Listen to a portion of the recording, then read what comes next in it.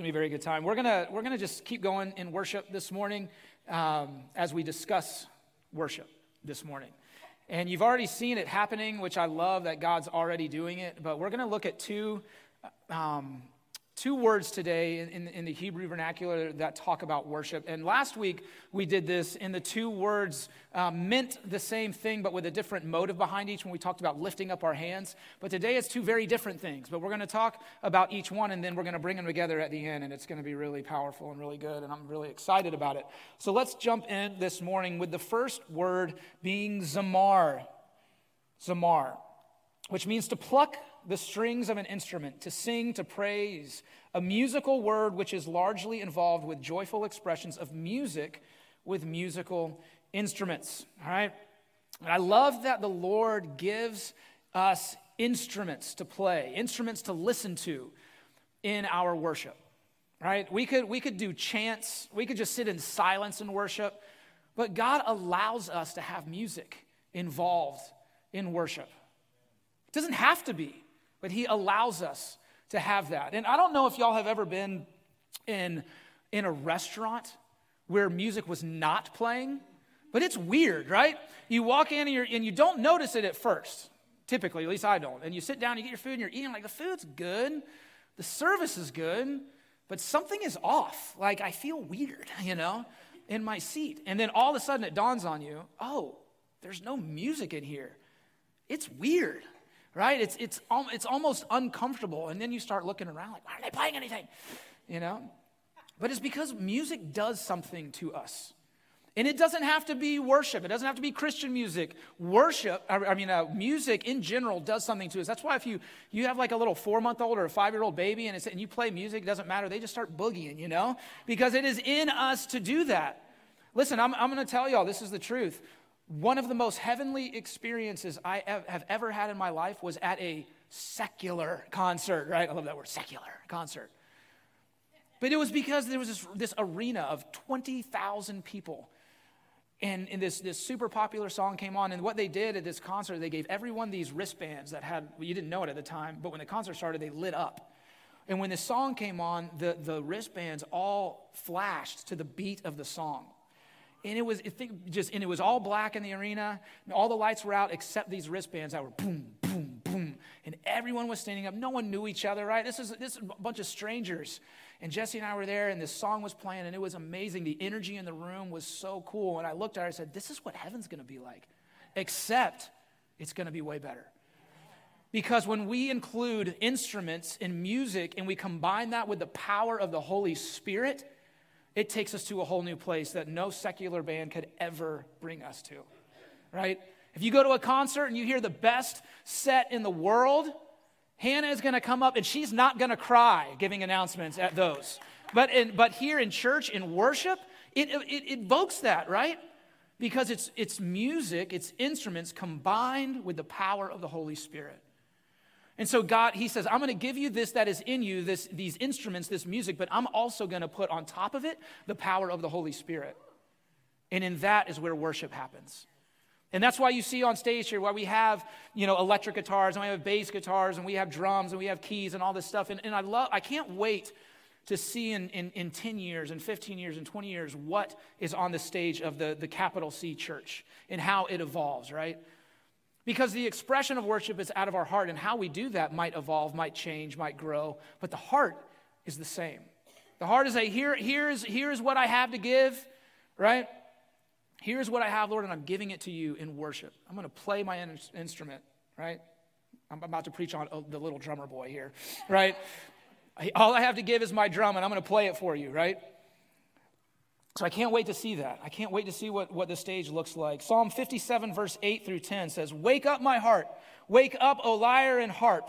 I will wake the dawn with my song. I will thank you, Lord, among all the people. I will sing your praises among the nations. For your unfailing love is as high as the heavens. Your faithfulness reaches to the clouds." So what is the psalmist saying here is like, when I wake up, I'm going to play my instrument. I'm going to fill the room with music for the Lord.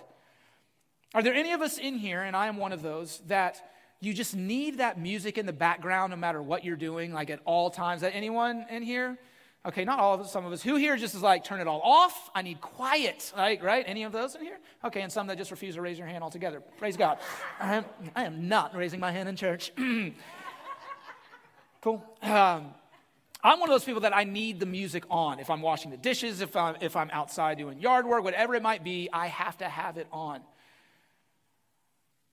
That's one, amen, right?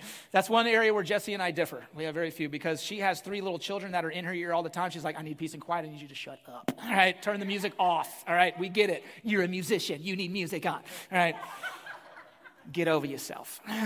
Like it's scriptural. It says here in Psalms.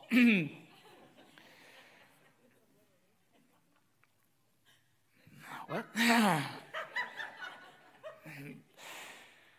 But I love having the music on all the time, just surrounding my brain with that, filling the house with that music. It does something in me. So the Bible tells us, play the music for the Lord, for he is faithful, for he is good. We should be thankful, so we play the music for him. Can you imagine what it sounds like in heaven with a ram's horn blowing and electric guitar playing at the same time? All in harmony, all at the right tempo, right? Nothing out of tune. Oh, the music of heaven is going to be unbelievable. It is unbelievable. We just haven't heard it yet. 1 Samuel chapter 16 tells a story of music and what it does for us. Starting in verse 15, it says, some of Saul, this is King Saul, he is the king of Israel, and he has been in rebellion towards God as king. And it says this, some of Saul's servants said to him, a tormenting spirit from God is troubling you. Let us find a good musician to play the harp whenever the tormenting spirit troubles you. He will play soothing music and you will soon be well again. So the advisors are not just saying, let's find a really good musician. What they're saying is, let's find a worship leader. Right? Let's find a worship leader that we can bring to you that is going to play worship for you and is going to soothe your soul. Verse 17, all right, Saul said, find me someone who plays well and bring him here. One of the servants said to Saul, one of Jesse's sons from Bethlehem is a talented harp player. Not only that, he is a brave warrior, a man of war, and he has good judgment. I love that they include man of war along with worship leader, by the way. He is also a fine-looking young man, and the Lord is with him. So Saul sent messengers to Jesse to say, send me your son David, the shepherd. Jesse responded by sending David to Saul along with a young goat, a donkey loaded with bread, and a wineskin full of wine. So David went to Saul and began serving him. Saul loved David very much, and David became his armor bearer. Then Saul sent word to Jesse, asking, please let David remain in my service, for I am very pleased with him. And whenever the tormenting spirit from God troubled Saul, David would play the harp. Then Saul would feel better, and the tormenting spirit would go away. All right, so before we go any further, I do want to address part of this verse that can be a little confusing if we don't understand it, is that it says that this tormenting spirit was from God, right? So what we need to understand about King Saul is he was anointed by God. He was placed as king by God because the Israelites just had to have a God. They had to be like everybody else. Everybody else had a king, so the Israelites needed a king. So God made Saul king, and at first it was off to a good start. But then as Saul reigned more and more as king, he became more rebellious against God. He ignored God, and he really just clamored for the approval of people. He wanted to be a popular king, and that meant doing the things that not doing the things that God was telling him to do. And so what God did was he took his covering off of Saul. He said, I'm no longer going to cover you as king, and I'm going to put that covering over Daniel, your successor. And so as God removed that covering from him, that meant that the enemy had entrance. Right? And what God was doing is he was placing his judgment on Saul. But here's the important thing that we need to understand about this. Everything that God does in our lives is to bring us back to him. He was taking that covering off of Saul, not to curse him, not to judge him in this condemning way. It was to bring Saul back to repentance. And we see the evidence of that by the fact that God brings David into the room where Saul is at. All right, think about that. God has taken his covering off of Saul, at the same time bringing him a worship leader to bring him back to God. And that's how God operates. It is with the heart to bring repentance so that then God can forgive and you can move on, right? He's not saying you screwed up and you were the king and you did this and that. Now we're done. No. He's saying I'm bringing that covering off and I'm giving it to someone else so that you can come back to me. And he does that with a worship leader in the room. And what I think is amazing is that all that Saul receives the blessing of David in that time. And there are times when we come into this house and we have been in all sorts of rebellion through the week. Whatever that might look like for you, whatever that looks like for me. But we have not lived the week that we tried to live when we left here last Sunday. Whatever that is. But we know as we come in, God said do this, I did that. God was saying this, I ignored him and I went this way anyway. And we think suddenly that disqualifies us from the worship that we can receive in this place. But if we look at King Saul here, it does not disqualify. That's why we can still receive. That's why we can still feel soothed, even though we've been living a week or a month or a year or a lifetime of rebellion against God. But his Holy Spirit in worship overshadows those things. The question is, when we leave here, or even when we are in here, will that soothing spirit, that soothingness of worship lead us to repentance? Back to him. Or we just say, thanks God, I feel better now. Now I'm going to continue on in my week the way I lived before I came in here. And I'll just get that dose next week and the week after. But the problem with that is, if we continue to live that way, the less times we'll actually come in here. And we just start to go down that path and we forget about church, we forget about God, we forget about the family here at Beaches Chapel. But if we come in and we get that dose, say, God, I'm sorry. Then he is quick and just to forgive us. And we can move on with him. And it's done. It happens in worship. Listen, playing of instruments is powerful. And it ushers in the presence of the Lord. That's why we do it first. That's why we do it first. Because it ushers in the presence of the Lord. The second word I want to talk about this morning is barak. Which means, that's right, thank you, brother. Which means to kneel down. To bless God as an act of adoration, to salute. I want to talk about it in terms of what Psalm 95, verse 6 and 7 says. Come, let us worship and barak, bow down. Let us kneel before the Lord our Maker, for he is our God. We are the people he watches over, the flock under his care. So a form of worship is to bow. Bowing is a form of worship. And there's two understandings that must occur when we bow to the Lord in worship. The first one is that bowing is a sign of respect. We bow out of respect to the King of Kings. Just like we would do if we met a real king. There would be some sort of respect given, right? But when we approach God in worship and we bow to him, we are respecting him. We're saying you are holy and you are righteous and you are just and you are the King of Kings and the Lord of Lords. So I bow in respect and reverence to you, O God. And I would say that most of us, when we're talking about bowing, we would say, yeah, absolutely. Like this is not a problem, right? This is what I can do. I can bow in reverence and respect and acknowledge you as King of Kings and Lord of Lords. And yes, you are God, you are creator, and you sit on the throne of heaven. That one we can check off the list a little easier. It's the next one that's a little harder. And the next one, as we bow, says, I submit to you. I submit to you as king. And here's the thing about when we bow. When you bow, you are defenseless because your face is to the ground. And you can't see the attacks of the enemy anymore. So what you are doing as you bow, you're saying, God, you fight for me. God, I am yours. Listen, y'all, I appreciate the clapping and the encouragement, but it's hard to do. At least it is for me. It is for me because I want control. I want to say, God, you're a king, and I'm going to show you how to do that, right? Let me show you how to be king in my life.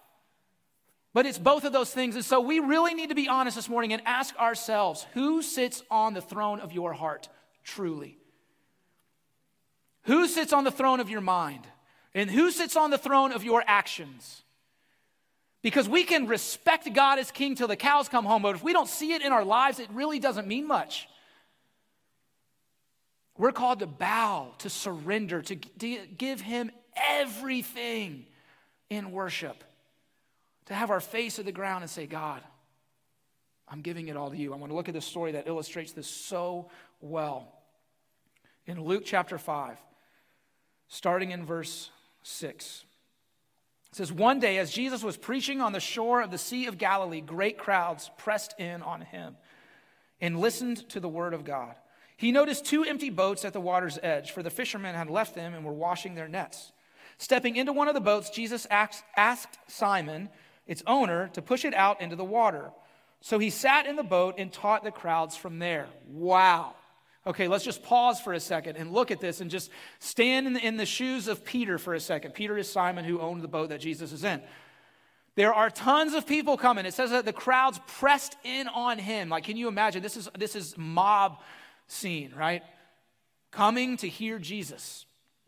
And so Jesus is faced with this predicament. How am I going to teach them all? I need some distance. So he looks at Simon Peter and he says, I'm going to get in your boat. What? Right? Like, think about this for a second.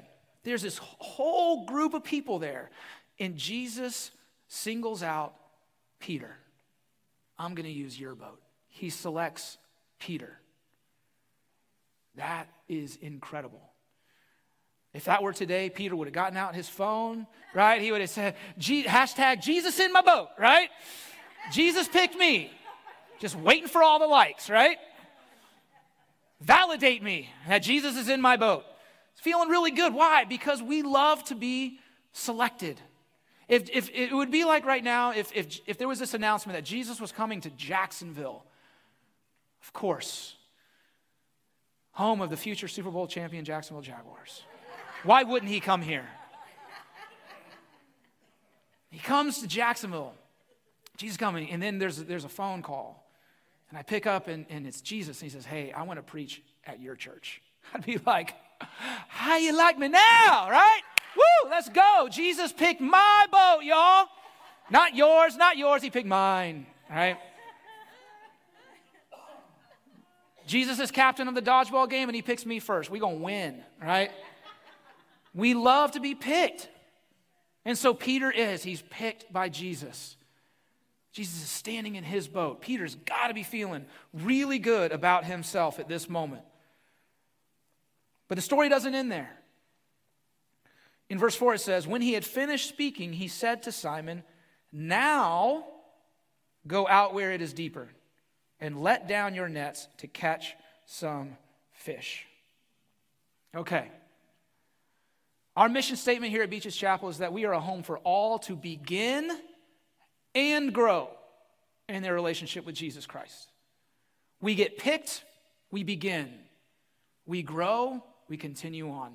It's the now that Jesus is saying to Peter. Yeah, I got in your boat, Peter. I selected you out of the whole crowd. Now I want you to do this. Hold on, Jesus. I love being picked by you. Felt really good.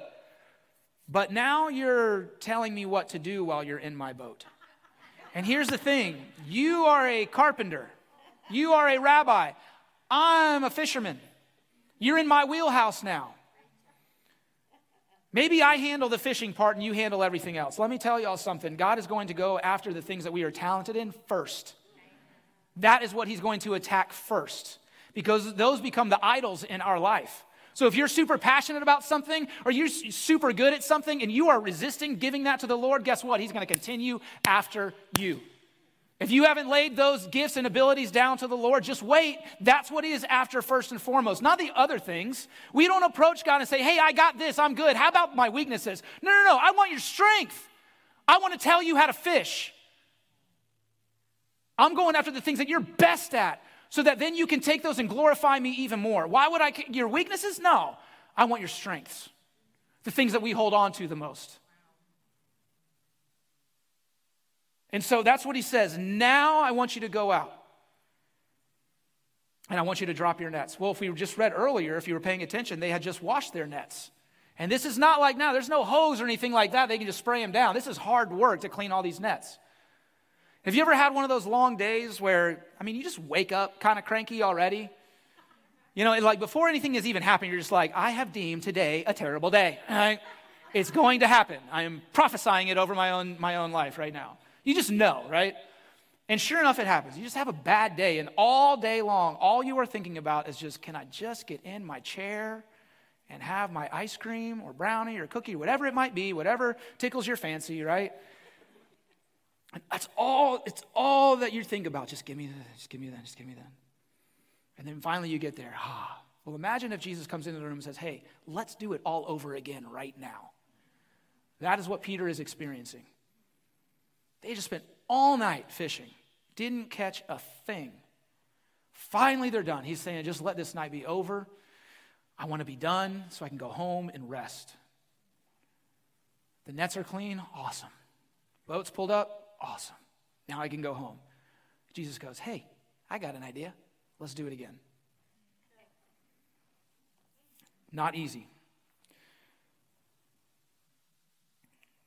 Peter's response in verse 5 tells us everything we need to know. With the very first word he says, Master. Simon replied, we worked hard all last night and didn't catch a thing. But if you say so, I'll let the nets down again. What he's saying here is, Jesus, I don't want you to just be in my boat. I want you to be in charge of my boat. And if you say so, we'll do it. Because Peter understood the authority of God's words. It is when God speaks that things are done. God spoke and creation happened. God spoke that the Red Sea would be parted, and it did. God spoke and lepers were healed. God spoke and the lame walked. God spoke and the blind could see. God spoke and Jesus died on a cross and was raised from the dead 3 days later for our sins. God spoke and we were adopted into his family. God is going to speak and Jesus is going to come back and reign again here on earth. When he speaks, everything has to bow. Everything says, okay. And so when Peter heard Jesus tell him to do this, he says, because you said so, because your words carry authority, I am going to bow at what you tell me to do. Because not only are you in my boat, but you're in charge of my boat. It's not enough that I'm just picked. I want to grow in you. I don't want to just begin a relationship with you. I want to grow in a relationship with you. And that means handing over even the thing that I do best to you. And I might have failed just hours ago, but I'll do it again. Because I'm submitting to you, because not only do I respect you as king, but I bow to you as king.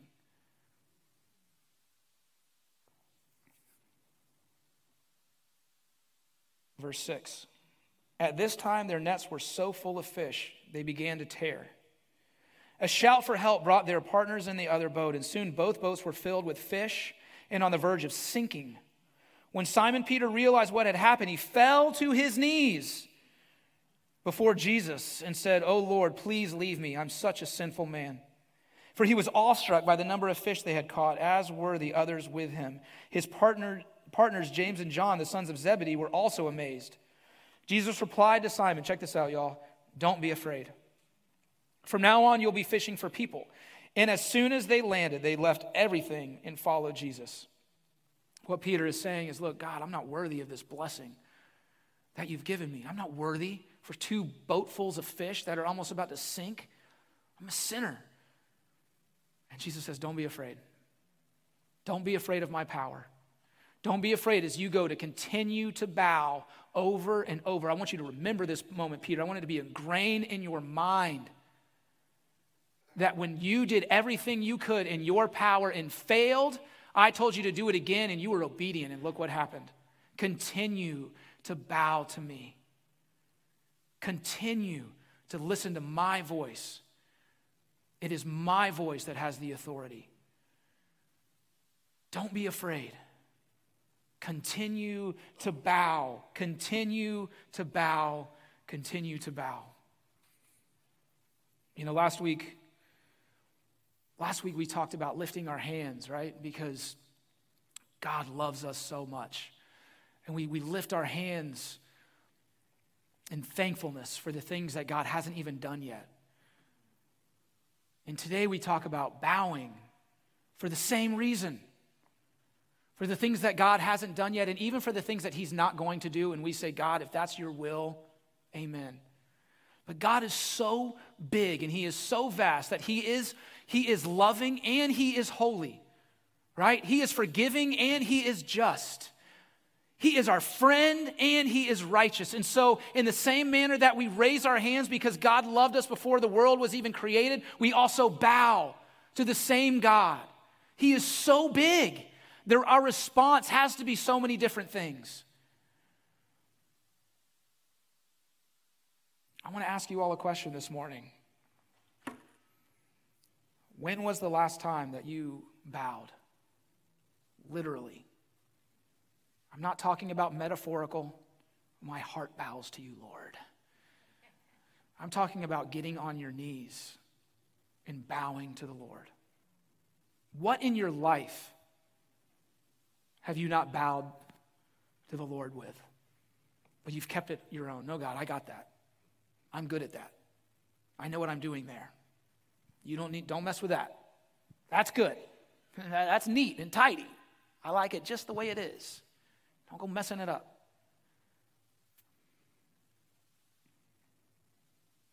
Are there things in your life that you have not bowed the Lord to? It's amazing how we can live for the Lord, recognize the Lord, but make decisions and never involve him in the conversation, not even once. It's later on when it's not working out that we go, oh, right, I never even prayed about that. I never even asked you, Lord, what I should do. I just did it. Because for us, living for the Lord, it means action, right? It means go, go, go. I heard this week and it was amazing. So if you want to see something radical in your life, it begins with submission. It begins with submission. It doesn't begin with doing and going out of the gate 100 miles an hour. It begins with putting it before the Lord and saying, is this even what you want? Is this what you want me to do? And if so, how do you want to do it? Because I can't just have you in the boat while I do this, God. I need you to take it over. And then I will do it with you. I want to say to the men in here specifically, are you bowing before the Lord?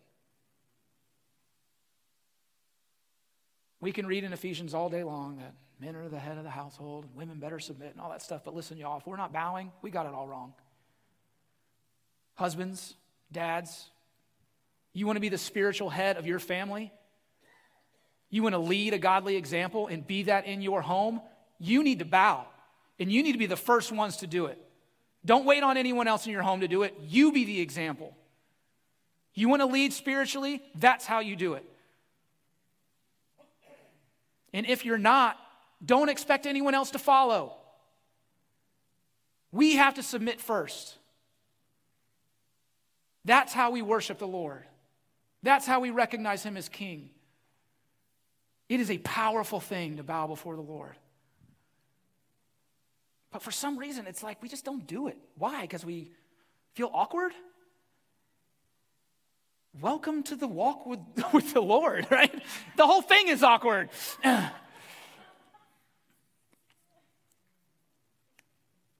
I want to encourage you, and I want to really challenge you this morning to bow. What are you holding back from the Lord? We're going to have the band come back up, and we are now going to combine the two elements that we talked about this morning. We're going to have a time of worship where we don't sing. We're going to have the instruments play over us, just as David played over Saul. This is a time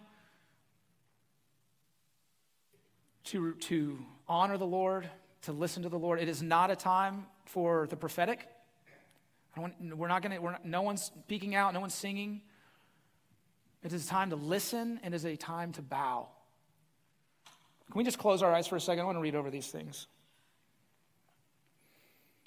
There might be some of us in here who need to repent. Praise God for the opportunity. Some of us have let him in the boat, but we haven't let him take control. Now's the time.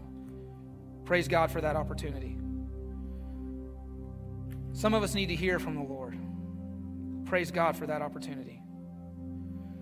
Some of us have been grieving or struggling, maybe taking the burden of life onto our own shoulders, and we need to remember whose burdens those belong to.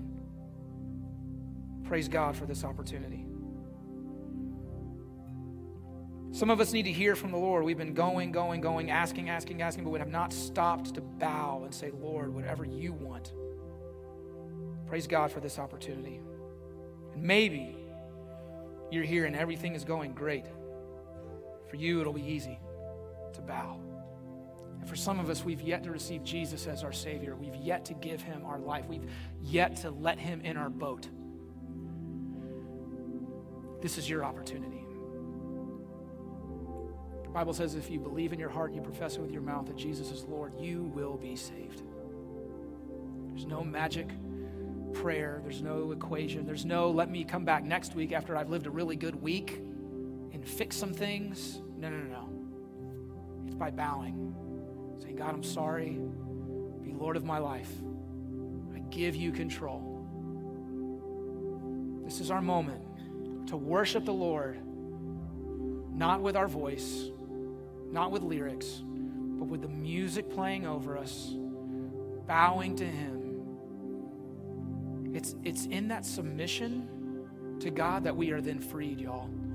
He doesn't ask us to bow to imprison us. He tells us to bow to free us. Because in those moments, that's when all the burdens and the worry is released unto him. The burdens that he wants to take from us anyway.